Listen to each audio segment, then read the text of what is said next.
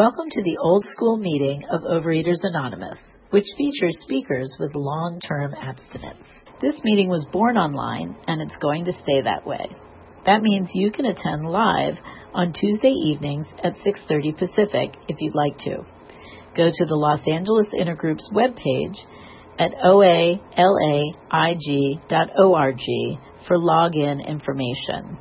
And now, our speaker. Hi, my name's Corey. I'm a compulsive overeater and a restrictor and a type 1 diabetic, and it's really nice to be here. Can you guys hear me okay? Jonna, I see you can't hear me, but other people can hear me. Okay, so I'm gonna just go. Sorry. I can hear you, Corey. You're good. Okay. So first of all, let me just share with you some pictures. On the left, so this is high school graduation on the left, college graduation. I don't know when this third one is. The guy I was attached to was my brother. And then the one on the right is me now, or that picture was taken about 6 months ago, but that's generally what I look like these days, up and down a few pounds, but as women do. And what I was like was, so I'll tell you a bit. I was raised in a family where food was the language. It's how we showed love. It's how we abused each other. It's how we everything. And I'm pretty sure, although it's not my business, but that everyone at least in my immediate family had food issues in some way or another. I was a normal eater until at the age of 9, I was diagnosed as a type 1 diabetic, and treatments are a little bit different these days with insulin pumps and all that sort of stuff. But back then it was here, you have to eat what's on this page. Don't eat more, don't eat less. You have to eat exactly this because you have to match the insulin that you've got going into you. And here, take it and do it. And I was 9, and I, prior to the compulsive overeating switch getting flipped, I didn't really care much about food. It wasn't a big issue. There were things I didn't like to eat. There were lots of desserts that I didn't like to eat. My mom was a cook and a baker, and she was the second runner-up for the Pillsbury Bake Off. And I, she would let me lick the batters and things like that, and all those fun things when kids are little. But it wasn't, I didn't think about it after. It just sort of was, was fun being with my mom and bonding with her. And she made desserts that I didn't like. I certain things I wasn't a big fan of. And I made note of, once that switch got flipped and I started eating like a truck driver, my dad used to say, I noticed that there were things that I might not have liked the taste of, but they were no longer off the table for me. I was obsessed with food, and I wanted more and more and more. I wanted to eat all the time. And I didn't know at that time, I mean, I was little, I was 9. I didn't know that was associated with feelings. Although whatever my feelings were, as a compulsive overeater, food is my substance. So an allergy of the body, right? We talk about that in the big book with regard to alcohol, but that's the way that it was for me. Growing up, I had those lovely memories with my mom when I was little of her baking and all that, but my family was extremely dysfunctional. There was lots of abuse in many different directions: sexual, physical, emotional, verbal, a lot of verbal abuse, a lot of shame. And food, food was my friend, my only friend that I didn't feel judged by. And I felt judged by everybody else. And I've come to realize now that I'm 56, and I've gone to high school reunions and talking to people. This one woman was like, "Oh my God, you're the nicest person I've ever met." And I thought in high school that, and by the way, not everyone thinks that about me, but that one person did. And in high school, I thought everyone hated me. Everyone thought I was a loser. Like, I just had all these preconceived notions about how other people thought about me based on what I thought about me. which is what I heard from my parents, although I know that they loved me, but I just got some really difficult messages. And a lot of messages about my weight, particularly when I started gaining weight, because I was a scrawny little kid before I started compulsively overeating. And I put weight on the first couple of years that I just was really overeating after I was diagnosed with diabetes. And my father had certain ideas about how women should look. 5 minutes.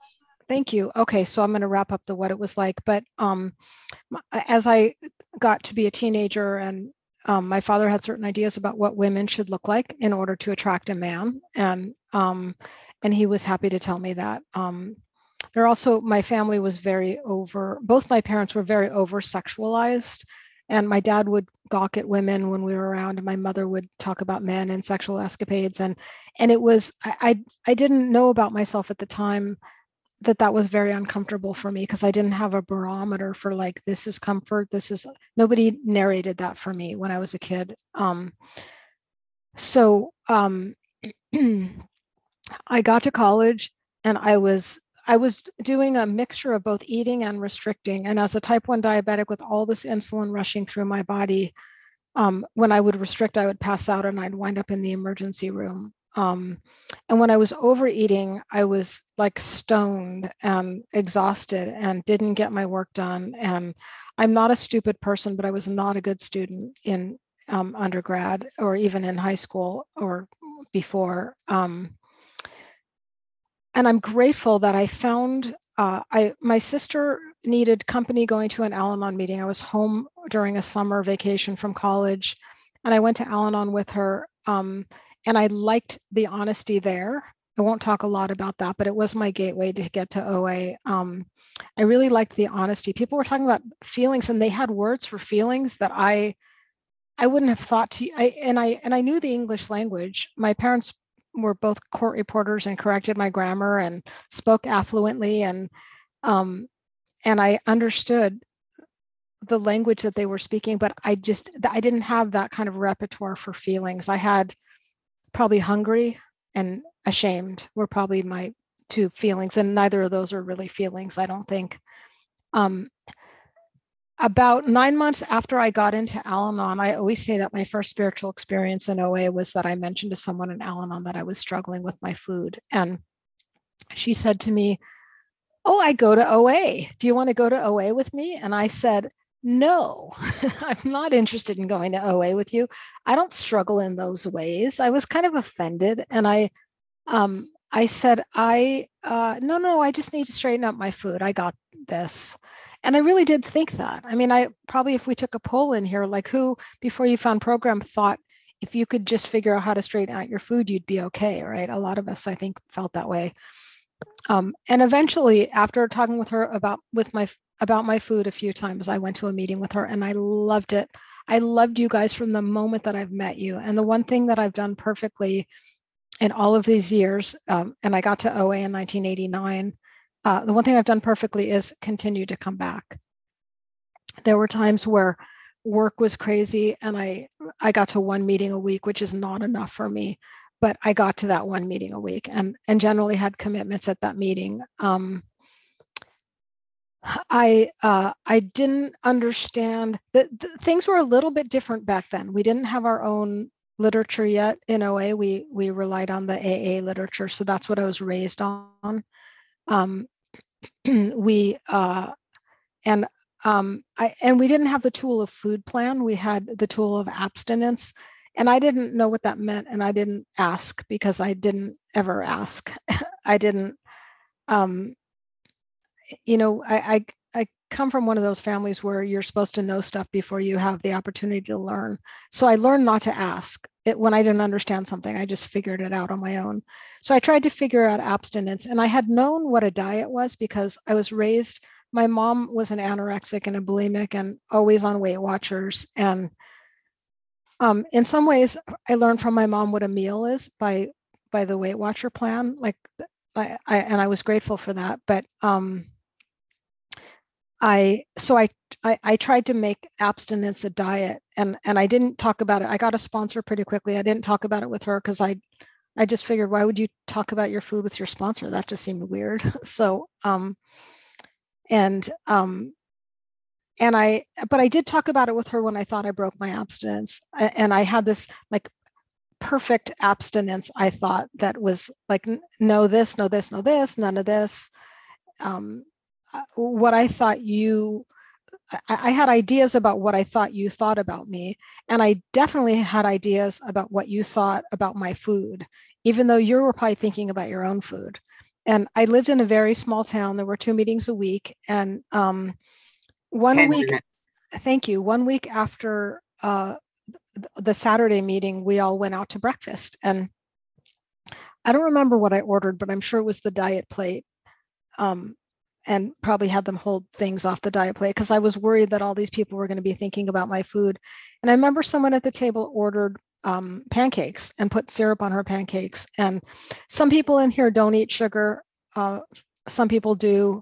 And this person did. And I thought, oh, damn, I could have ordered pancakes and I wouldn't have gotten judged. And but I just didn't, it showed me like in that moment that people do all sorts of different things with their food. And nobody even said to me, oh, you're eating the diet plate or whatever it was that I ordered. No one even noticed what I was eating. We were all more interested in talking with each other, and they wanted to know what I thought about the program. And it just was a whole completely different experience, because in my family, people would have judged my food. So and what I loved about the meetings were that you all talked about kind of shamelessly about the things that you had done with food in your history. And I remember one of those things was someone said that they threw food away in the trash, and they went to the trash and got it out of the trash and ate it. And I didn't think I could ever share that with anybody. And they said it, and then I felt okay saying it. And there was such a freedom in the language about food. So let's see. That was 1989. Like I said, I moved back to Los Angeles in 1990, and I was a little bit nervous about coming back to the scene of the crime here in Los Angeles. Oh crap! Let me turn off my phone.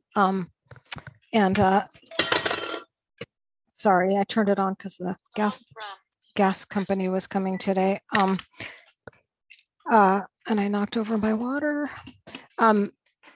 So let's see, where was I? So, oh yeah, so I was nervous about moving back to Los Angeles. I was sure that all of you in Los Angeles were going to work a perfect program. Your food was going to be perfect. There would be no room for my imperfections. And I got here, and you guys were just like I was, like, except I was still in my disease when I moved back. But I remember there was a Thursday night recovery from relapse meeting that I went to in the beginning. I loved that meeting. It was so gentle. And it was at the Westside Baptist Church, which is the perfect place for a nice Jewish girl. And I remember sharing that I didn't think I had a right to be here because I didn't know if I had a desire to stop eating. And that's what you all read in the literature. The only requirement for membership is a desire to stop eating. And this woman leaned over after my share and said to me, but you're here. Maybe you do. And maybe you're not done yet, but maybe you do. And I just got such a sense of LA people and the love that was here. And somehow I learned, because we're in the little town where I lived in, there wasn't a lot of service to do. I learned here to get busy, and I jumped in and I did tech at the birthday party play. And Shauna will remember some of those. And then I was in the birthday party plays, which is a birthday party is a convention that we do every year to honor the founding of OA. I started going to a ton of meetings in the beginning. I went to, I don't know, probably 9 to 10 meetings a week. I went to lunchtime meetings and evening meetings. And I didn't have much of a life outside of OA. I moved back in with my family when I first got here. And then I got a job. Someone in these rooms, I mentioned that I was trying to figure out whether to go to graduate school or get a job. And she said, oh, there's a job at my company. And I wound up working there for 31 years. And I retired a year ago, in May of 2021 from this program. See what can happen when you come to meetings. There's so much, beyond managing my food. I learned here how to live. I learned how to be an adult. I learned, I have a whole sheet. Let me see if I can pull it up. I, uh, one of the things that I do these days, and I've been doing this for a while, is when I hear something in a meeting that I really resonate with, or one of you says something that I think, wow, that's just amazing and beautiful, I write it down. I used to write it um, in the margins of my big book, and then there wasn't much room left in those margins because I was writing everything that I heard, and I had a hard time going back and finding it when I wanted to find it. So I created a document called Between the Lines, which is, all the, thank you, crap. All right, there's not a lot of time, but and I put all that stuff in my big book on my Between the Lines document. I pulled it out from Between the Lines in my big book and I wrote it down. And oh, I didn't talk at all. So I have just a few minutes left. I want to talk about, so how does that happen? How could I not have control, for lack of a better term, over my food? And I came in here and it happened. Well, so it's a spiritual program. And when I came in, I didn't believe in God. I was raised really culturally in my religion of origin, and I loved the culture, but I didn't believe in God. I would have fought with anyone that told me that I should believe in God. But I came in here and you all had a spark, and I wanted it. And so in the beginning, people started talking about, I heard people talk about believing in this higher power and that they got abstinent from with the help of a higher power. And I didn't get it. I said it, I parroted it back because I thought that's what you did when you're here, and I didn't want you all to throw me away. But I learned over the years, like things happened to me where I started to believe in something bigger than me. And it doesn't matter, I also learned that it doesn't matter what my higher power is. I just have to know that it's not me. And I'll tell you about my day, and I don't have a lot of time to jump into the all of the spiritual stuff, but I was home today. So I'm retired. I'm working part-time in my own business, but I have a lot of time on my hands. And today I was home, and the cable guy was coming because we had an issue with our cable box. And then, so I thought, what a great day to have the gas company come out and light my pilot light on my fireplace. So when it gets cold, it's already lit. And they said, okay, we'll give you a call time between 8 in the morning and 8 at night. And so I was home all day today, and I was really resentful. I didn't get my walk. And you know what I wanted all day? I wanted to eat. And you know why I didn't want to eat? Because as soon as I wanted to eat, I hit my knees and I said, please don't. I'm speaking at a meeting tonight. This is not a great day for me to, eat everything that's in my fridge, which is what my head wanted. And my disease tells me you're hungry.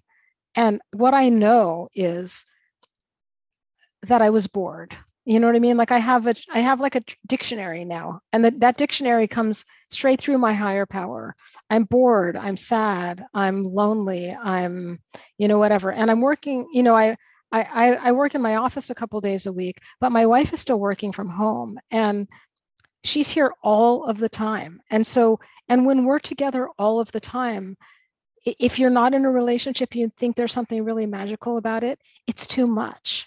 And she would even hear, and she may be in the other room on her headphones or not, but she would hear that, and she would say, yeah, it is kind of too much. She can't wait to go back to the office. But so there was a lot in my day today. Minutes. Thank you. So I'll just wrap it up. There was a lot in my day today that I would have totally eaten over before. And one day at a time, I have this dictionary that happens to me because I have time in the program that says, it's not time to eat, you're not hungry, you're just bored, and you're resentful because you got stuck here all day. So there's so much more that I didn't get a chance to share, but it works. It really does. I'm glad you're here. Thanks for listening.